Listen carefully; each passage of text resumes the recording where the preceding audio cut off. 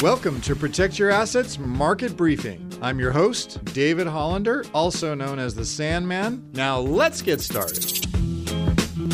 I'm going to start with the labor report because that's really what I think we need to be paying attention to more than what the Fed's saying. And I'll explain that in a minute. So yesterday, Friday, we had the economic report on the employment. And for January, we saw 517,000 jobs added. That was double what the consensus was saying. So it looks like labor is not slowing down. In fact, it's getting a lot worse. And the unemployment rate dropped to 3.4%. Now, that's the last time we saw any sort of unemployment like that was 1969. Markets reacted immediately to that, and the S&P 500 was off over 1%. So many of the gains from the week started to evaporate pretty quickly. And so a lot of people started saying, hey, what's going to happen next? Is the Fed going to be forced to continue to raise rates and hurt the stock market and really put a damper on the party that seems to have started so far this year? Well, what's the short answer?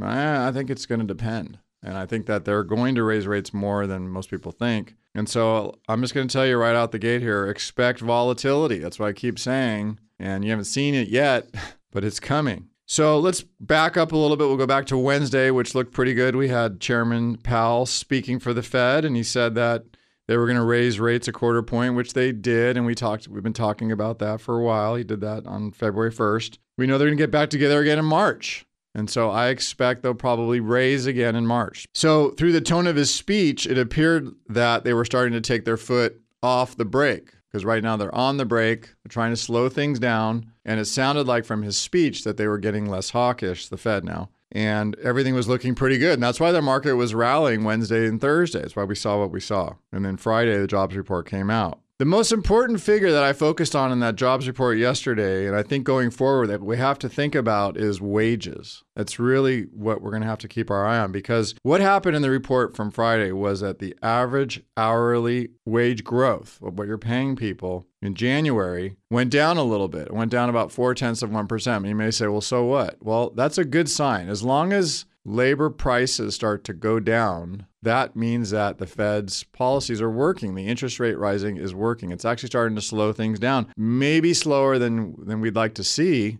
and that's the answer to the problem. In other words, we went from 4.8% in December to 4.4% in January.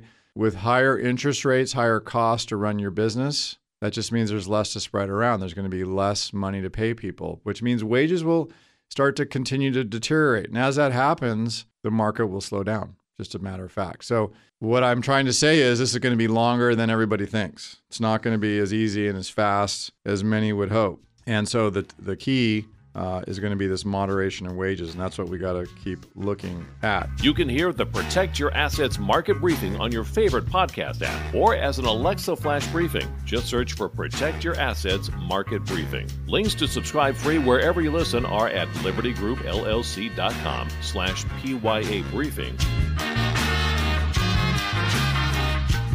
The following program is paid for by Liberty Group, and the views and opinions of the host do not represent those of the station or its ownership. Investment advisory services are offered through Liberty Wealth Management, an SEC-registered investment advisor. Legal information provided on the air is not intended to be a substitute for callers hiring their own lawyers to advise them about personal legal matters. The information provided is general financial comment and cannot be relied upon for your specific financial situation. Investing involves risks, including the risk of loss of your investment. Please consult with a financial professional before investing. California Life Agent number 0B48569.